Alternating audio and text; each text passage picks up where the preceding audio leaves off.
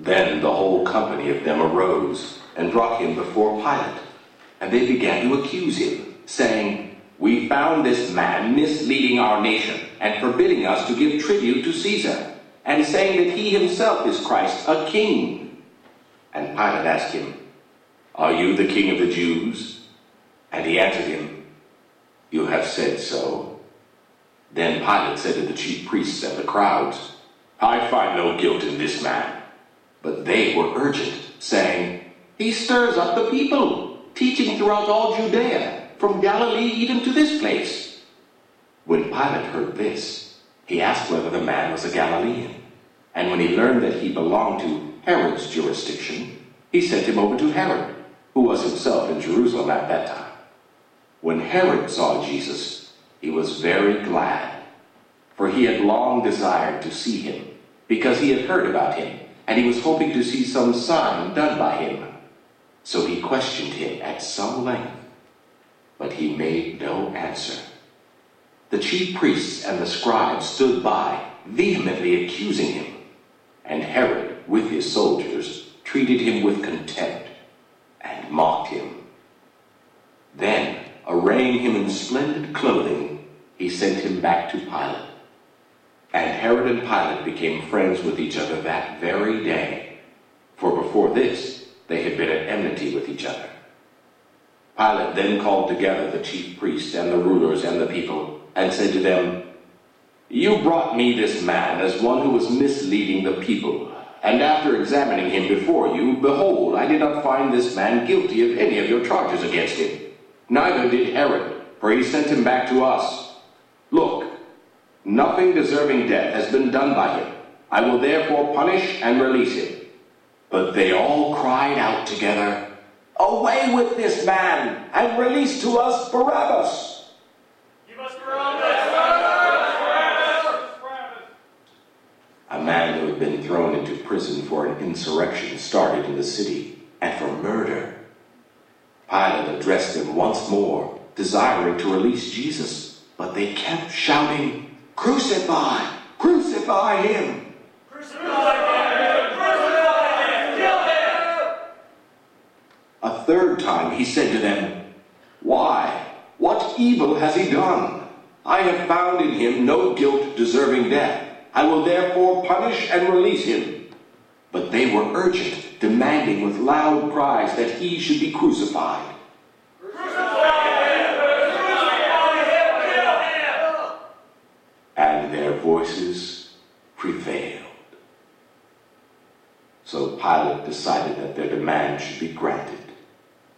He released the man who had been thrown into prison for insurrection and murder, for whom they asked, but he delivered Jesus over to their will.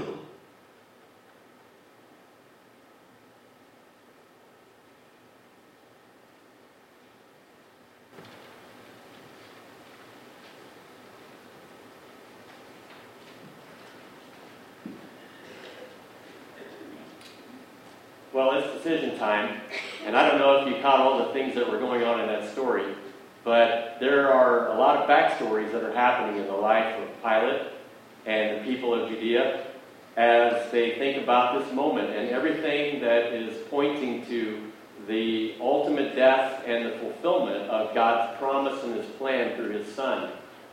But the reality is, for Pilate, there are decisions that have to be made through the course of life that are life-changing, and at times there are decisions that you may not realizing that once you make your choices will actually make you.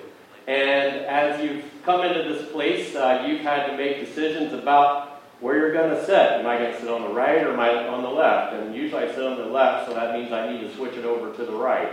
But then you're thinking, well, I'm a little bit confused if that would even matter.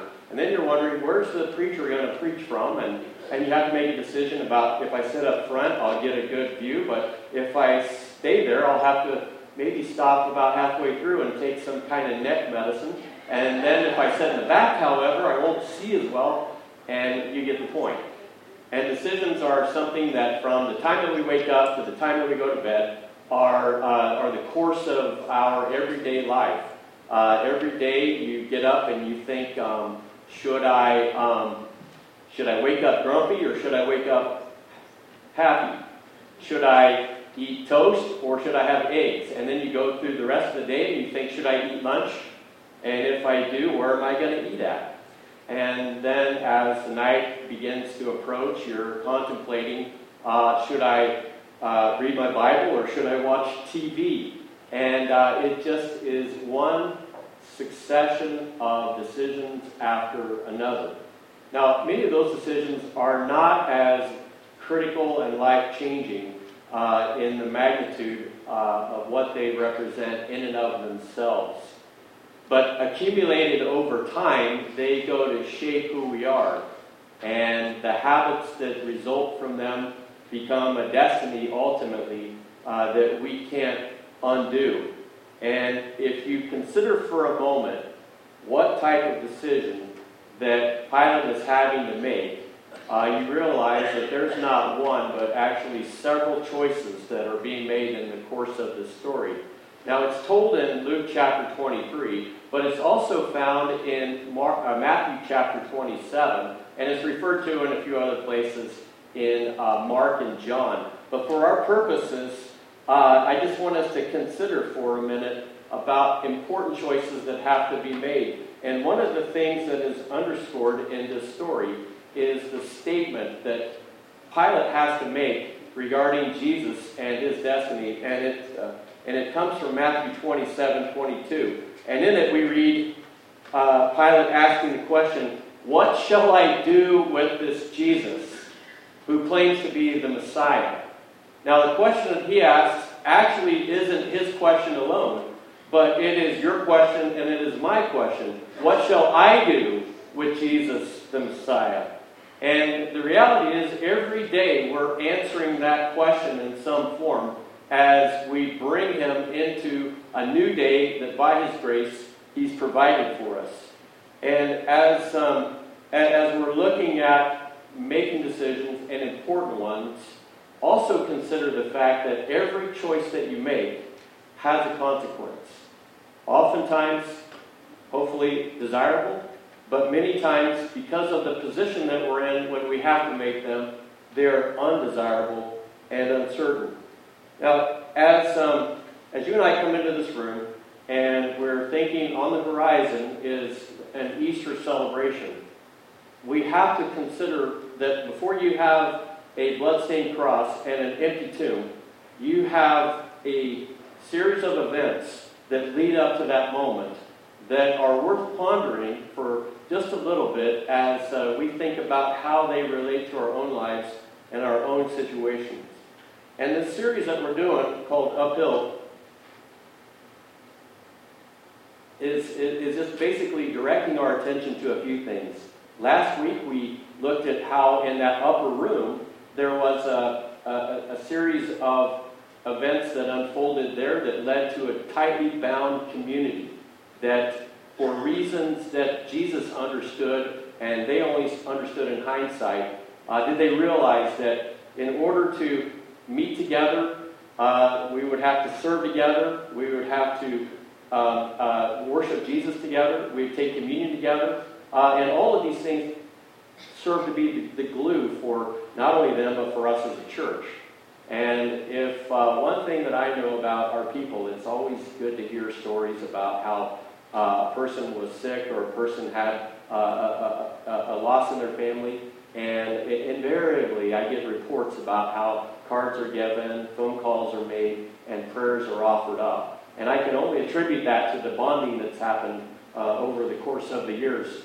And the one thing that in this story, as we think about just that event, we also come to a place where in this room, we had to make a decision about a variety of things even before coming to church. Maybe some of you thought, I'm going to turn around and walk out and go back home because I'm just confused. Others have said, no, I'm going to see this one through. And I'm glad you did, because that decision in and of itself said that regardless of a little bit of opposition or uncertainty, I'm going to trust the Lord in the process. But there, in this series of events, were things that occurred where that didn't happen so much. Now, if you saw Pilate up here, here's the backstory for what he went through. Jesus is a person who shows up on his radar. But before that happened, he had been on the radar screen of the religious leaders for almost 3 years. And every time he showed up, it always meant conflict and trouble and usually tensions that would escalate. And it got to a place where they finally had to make a decision to eliminate his presence from the entire landscape for the betterment for the greater good of everyone that's part of the community. So when they arrested him in the Garden of Gethsemane, and they took him to Annas, who had been the former high priest, and they began to make charges against him, Annas deferred the whole conflict to his son-in-law, who was now the high priest, Caiaphas.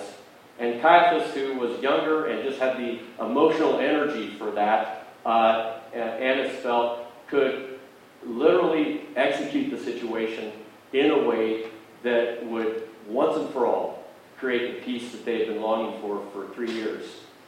Now, as Pilate is in the background of this story, not knowing that deliberations are happening that are going to result in this whole thing being thrown in his lap. Deliberations that are happening not during the day, but from a period of 1 to 3 o'clock in the morning. And then whenever it becomes clear that they have a game plan in mind, and now we have to leverage the Roman government so that what they want to do but can't do, they will allow the Roman government an opportunity to do. And it was a decision that they wanted to throw at the feet of the one person that they despised almost as much as Jesus, and that was Pilate. Now, you see a person up here conflicted, uncertain about how to manage the situation, primarily because of all the decisions that he'd made in years prior that led him to a place where he did not have a lot of bargaining chips. And he had to ask himself, what shall I do with this Jesus who calls himself the Messiah? And it is the single most important decision in our lives, and it's one that will determine our life spent with God forever or separated from God forever. It's the difference between heaven and hell. It is the difference between life and death. There is no middle ground in this decision. It's a flow chart that goes either one way or another. And let's see why, for Pilate, it became such an unmanageable situation. When they brought him to Pilate, he was a little bit intimidated by the crowd and their plea to make something happen with this guy. And at the same time, he had a responsibility to judge cases based on what the law said. And that inner tension was coupled with the thing that he could do to make himself politically popular with the people, or judicially fair, but yet maybe causing him to lose even more social capital. So let's look at Pilate for a minute. Pilate was one of several administrators who were given responsibility to lead in provinces that made up the Roman Empire. And there had been a number of people who had performed that role prior to Pilate, and now it was his turn. And whenever he was given that role, I know in the cabinet of Caesar, there was probably some snickers going on, because the last place that you would want to be stationed administratively was with a bunch of Jewish people that despised you and were constantly inciting revolution and riots. So here he is, dealt this hand, and he's not what you would call a particularly diplomatic leader. His strategy was to go in there with guns blazing, heavy-handed, and just establish the fact that he was the law. So while other people went in more with a cooler head and greater sense of rapport with the people, Pilate went into the environment marching with the soldiers, having at the at the lead of the cohort that was there, basically an array of images that were propped up on posts that depicted the head of Caesar like a bust, and it was his way of declaring, I now establish my reign here in the name of Caesar, who is emperor and lord and king. This incited them so much because in their mind, in their tradition, they thought that if you put anything that was an image of a leader in that way, it was idolatry. And they knew the Ten Commandments, and they knew that anyone who sets up a graven image, it's a capital crime. And yet Pilate said, I could really care less about that or their issues. And after he became governor, he decided that he was going to do a civic project, and he was going to build this aquifer that would provide hydration for all of the people. And in his genius, he said, the only way that I can underwrite this is to go to the temple treasury and just take money from the treasury. We can imagine how that went over. As he was looting the treasury, the people became very upset and livid about that, and they began to stage riots.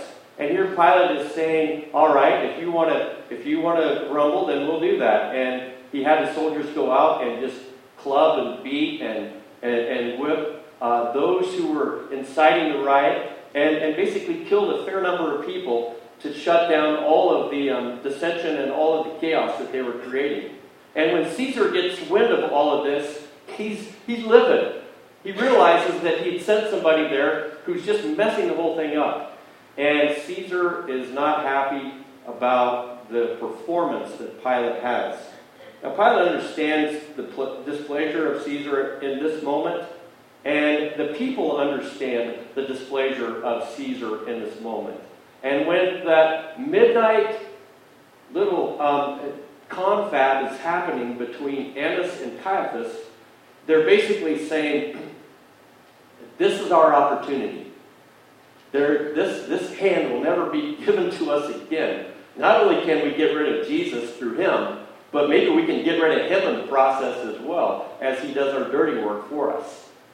And so they come before Pilate, and they cast him before him, and they say, this guy is causing a lot of problems that I think you need to be aware of. Now, they knew that the primary thing that upset them about Jesus the most was the fact that he was a blasphemer. But they also realized that they can't get a lot of traction telling Pilate that Jesus is a blasphemer because he could care less, Caesar could care less. But they did know that if they came up with other charges, perhaps this would go pretty far and also create a squeeze play where Pilate would have no choice to make either a bad decision or another bad decision when it came to his welfare. And the reality is, as Pilate is in this place, and as they are getting him to ponder why it is that Jesus needs to be killed, this is really the outcome of that conversation. There were three things. One is, they told him, we have found this man subverting Caesar. What are you going to do about it? And then as they were just building the tension within their charges, they said, and you also know this man opposed taxes that would be given to Caesar. And you know a little bit about taxes, don't you? And as he's starting to feel the weight of the situation, they go on to say, and you know what? There's one more thing about Jesus. He claims to be the Messiah, the King. And as you know, there's only one king, and that's Caesar. What do you think Caesar's going to do when he finds out that you're allowing this to carry on like it has? And when Pilate steps back and he does the math, he realizes he's between a rock and a hard place. Have you ever been there? you have to make a choice, and you're not really sure if you make this one, it's going to come raining down on you, and if you make this one, that'll also kill you. When I was in South Africa, I remember having a dilemma. I had been there a year and a half, and I had just heard that they had built a McDonald's on the south end of Johannesburg. Now, honestly, under any other circumstances, I wouldn't have been that excited about it. But having not seen anything American for a year and a half, and realizing that if there are golden arches here, there's something about the familiarity of that. And I thought, at the very least, French fries. But how could you also forego 2 all beef patties, special sauce, less cheese, pickles, onions, on a sesame seed bun? Well, and I'm salivating just driving in the car down there. But I had a conversation a few weeks before about someone from the UK, and they were telling me about the McDonald's opening up, and they said, I don't know if you're aware of this or not, but when Chernobyl happened, there are gusts of radioactive material that are blowing towards the UK, and especially in the mountains where a lot of the farming goes on with beef and with lamb and things like that. And I'm starting to think, I know this is sort of a new development. Are these hamburgers perhaps tainted by that? Are they radioactive? I mean, your paranoid mind is just going through all kinds of things, wondering if the food chain has been stopped before these things have been investigated. So what do? You have French fries, and you have a hamburger, and then you're thinking, but it could kill me. Well, you know how the dilemmas are. And I'm still here. I'm not glowing. So you know how that decision went. And I did go back for more, because I consoled myself with the thought, well, never mind. I was going to say, if something didn't kill me already, it's not going to now. But the sidebar thing about Pilate, though, is the fact that there's a principle in play here that has to do with decisions. And I'm 53. I've made a lot of decisions. And I've made some bad decisions, and I've made some, really, I think, good decisions. And one of them, I think, as I'm going through this message, is the result of a decision I made 10 years ago to bring my wife and my family out here, and to come into an environment that was very foreign and unfamiliar, and yet here I am. And it's a good decision that has resulted in great rapport. But you just don't know when you go into those type of choices. And I've made other choices where in the past I thought it was the thing to do. Went through a couple of doctoral programs, and I kind of let them slide and let other things take control. And I think, wow, I wish I would have stuck with it and finished them up. But one thing I do know, past mistakes limit future options. It's not my turn to get a doctorate, it's my turn to pay for kids to get their bachelor's. And, maybe when I'm old and gray and I got some free time, I will maybe work on it again. But whenever you're Pilate and you've alienated the Jewish people, they're not going to be sympathetic about your dilemma. Whenever you're Pilate and Caesar is not happy with you, and your retirement and all of the benefits are hanging in the balance, and the possibility of even worse things happening, you start to feel the squeeze of the moment. Primarily because past mistakes limit future opportunities. And it's a hard reality that I'd love to share with young people, because when you're young, you think you're invincible and you feel like any decision that you make will not have any lifelong consequences. But perhaps you go to college and you don't spend a lot of time in the books, and you want to divert your program into something maybe pretty dramatic like a medical degree, and then you realize all of the partying that I did has blemished all of the opportunities I should have been creating in getting good grades and having a good networking relationships. And it begins to sink in, doesn't it? Or when you look at young people who are in high school or junior high and they put things on Facebook and they don't realize that maybe a prospective employer will look at your timeline down the road and say, well, what's that all about? Is that an indication of your character? And some of those bells you can unring, but many of them you just cannot. Now, the thing that I like about this room is that it represents not just those realities that are hard to realize, that we make our choices and our choices make you, but on a higher level, there is a forgiving God who has bloodstained hands that have been pierced brutally with nails as a reminder that the grace that we need is sufficient for whatever we have done. But even with that, knowing that we can stand before the Lord with a clear conscience because of what that blood has done for us, we also know in this world and in the relationships that we have, we can't always recover the ground that we've lost. And so it's critical that we choose, and we choose wisely. Now, Pilate had a lot of drama and a lot of grief because he honestly was foolish. And the writer of Proverbs said, "He who walks with the wise grows wise. However, the companion of fools suffers harm." And it's a principle that is enduring. I look at his dilemma and I see some of the mistakes that came out of this decision tree that he had because he had limited future options.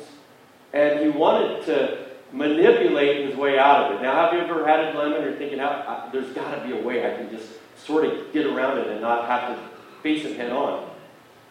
I found that you typically can't, especially in leadership. You just got to walk right into the fire. But here's his thought process. Pilate's looking at the situation. He's looking at his hand, and he's saying, okay, here's what I can do. I can just dismiss the case. You know what? This is trivial. I'm just not even going to go there with you guys. Go home. Well, what we found after he said, I find no basis for a charge against this man, is the crowd said, we're not going to let him off the hook. We want his blood.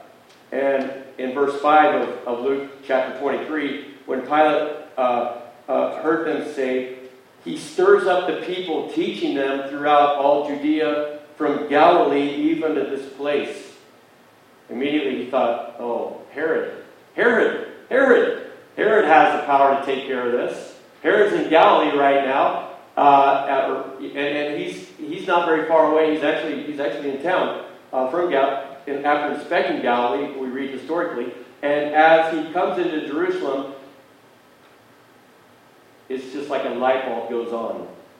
I can just pass it off onto him. And so he sends them away, and they take him before Herod. And Herod is looking at the situation. And we read what the outcome of that discussion is in verse 6. When Pilate heard this, he asked whether the man was a Galilean. And when he learned that he belongs to Herod's jurisdiction, he sent him over to Herod, who was himself in Jerusalem at that time. Now, Herod was honored to be brought into that circle. But after his soldiers didn't get anywhere with him, ridiculing him, mocking him, beating him, they decided that,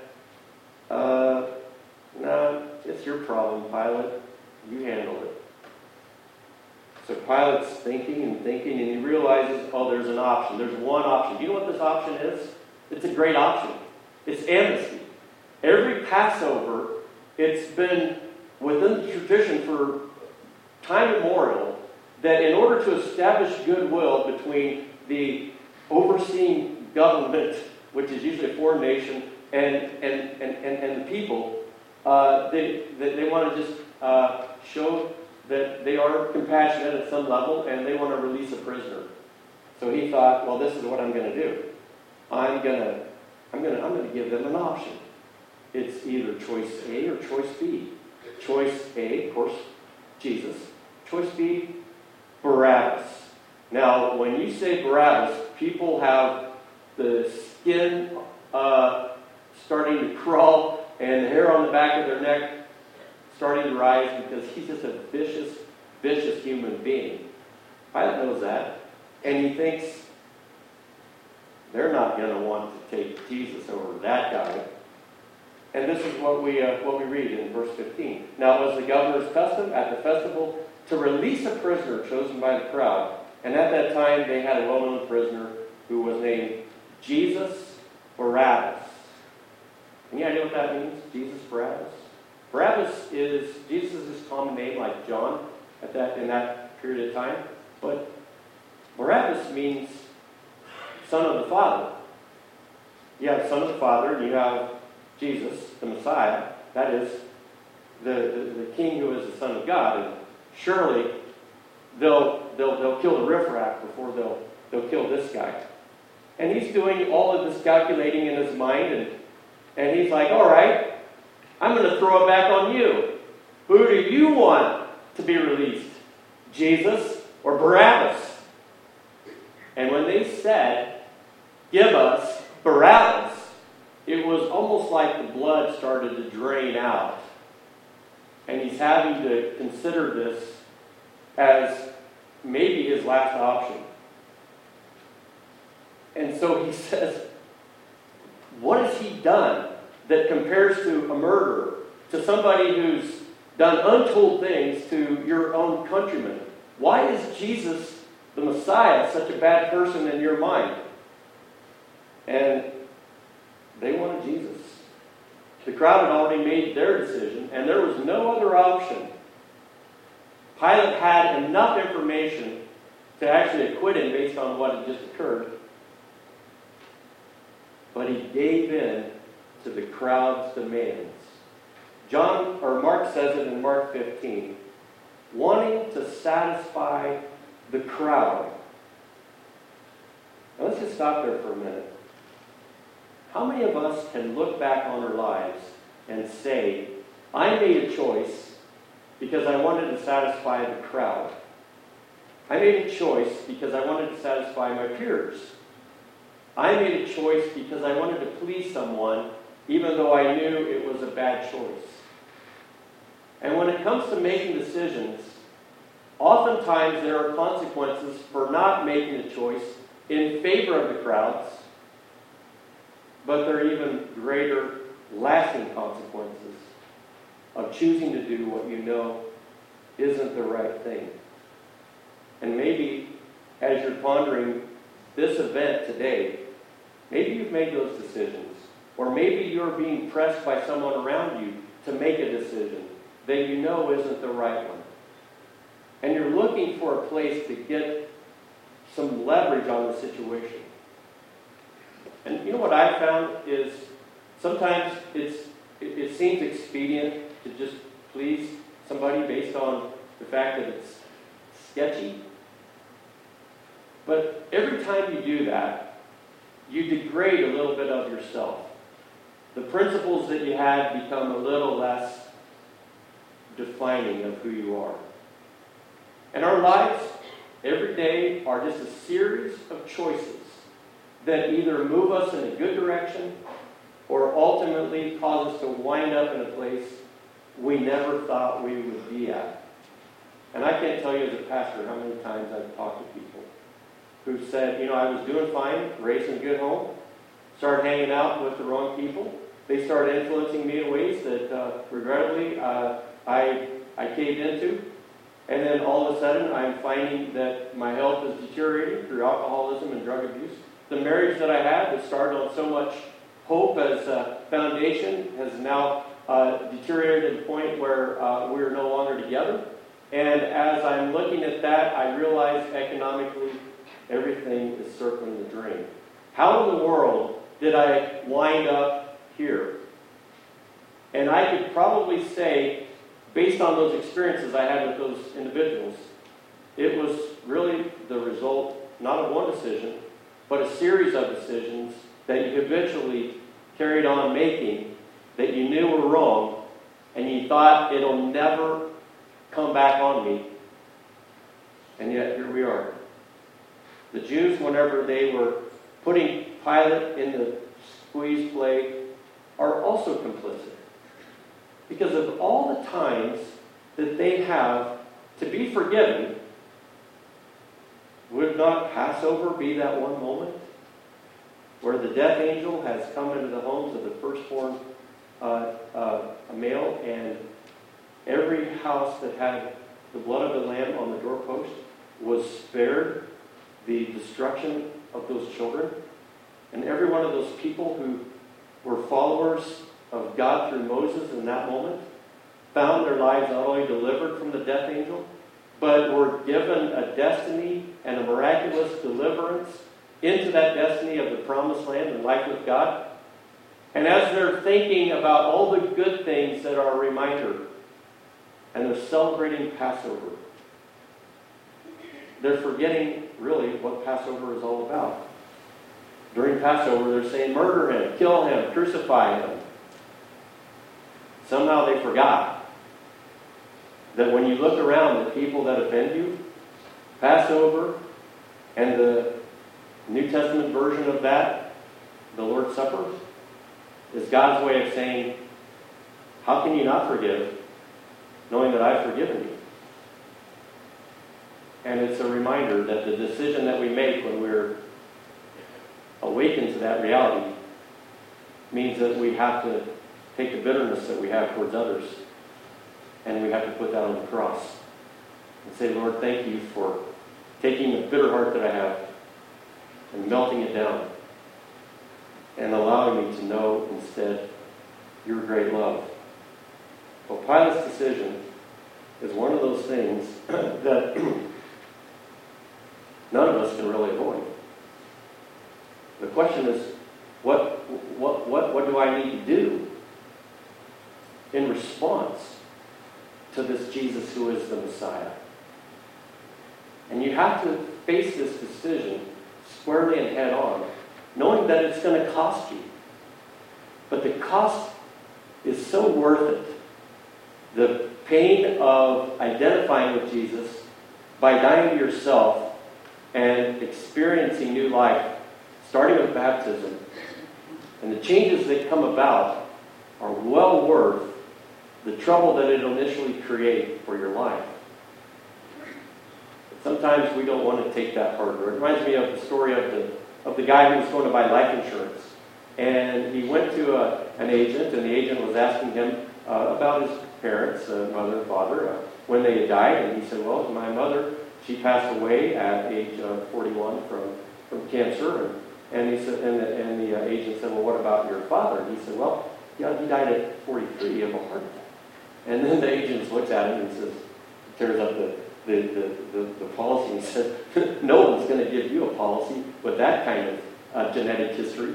And he said, good luck. So he goes to another life insurance agent, and the agent begins to ask him the standard questions. And one of the questions was, how old was your father when he passed away? And he said, well, my father was 93 when he passed away. And how did he die? A mountain climbing accident. And so, he's thinking, well, I can at least get some traction here. And then the guy looks at him and he said, well, what about your mother? She's still living? No, she died at age 91. And then he's writing this down. What was the cause of her death? She was giving birth to my younger sister. So, as unreality-oriented as that is, it certainly underscores what it is that we're doing when we make decisions, especially about eternal things, that have such a great consequence. Church is actually an event every Sunday where we have to make it. It's a decision time. We are looking at our lens through kind of a telescope. The here and the now and the not yet that remains to come. And I wonder how you've processed that. It could be tomorrow, it could be 50 years from now that event happens. But in a lot of ways, it's always crunch time. The Final Four is coming up, and many of the games that happen usually occur as a result of 1 or 2 points difference between the winning team and their opponent. And in that final few minutes where the strategies are being made and the decisions of the outcome of the game are being formulated, and the result of those decisions are either creating the opportunity for victory or defeat. And you see the intensity of that moment, but what you don't realize is all that is a symbol to illustrate the intensity of this moment. And I had to ask, where are you in this moment? Now, most of you, I think, in this room have probably had an established relationship with the Lord for a very long time. Some of you, maybe not.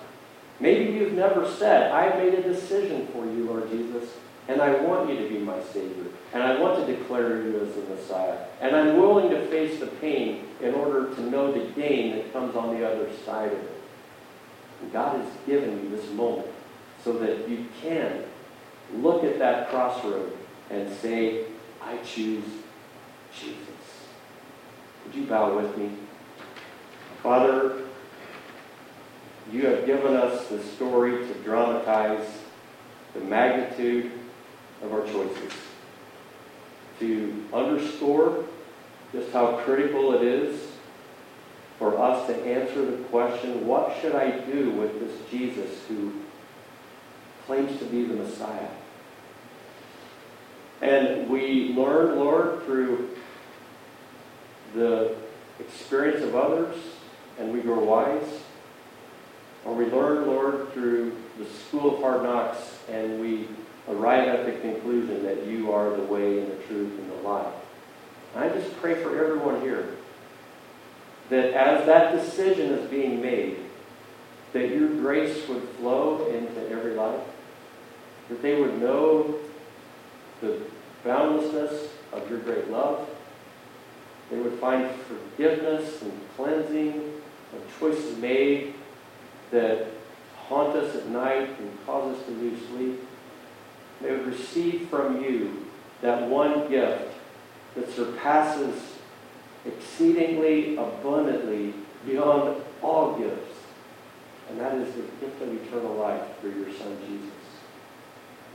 Lord, I don't know who you're working on in this room, but as they are making decisions for you, just enable that decision to be the one that would put a smile on your face and cause us to move forward with a new perspective, a different pace, and a vision for life that went from just putting our time in to having a true purpose in you.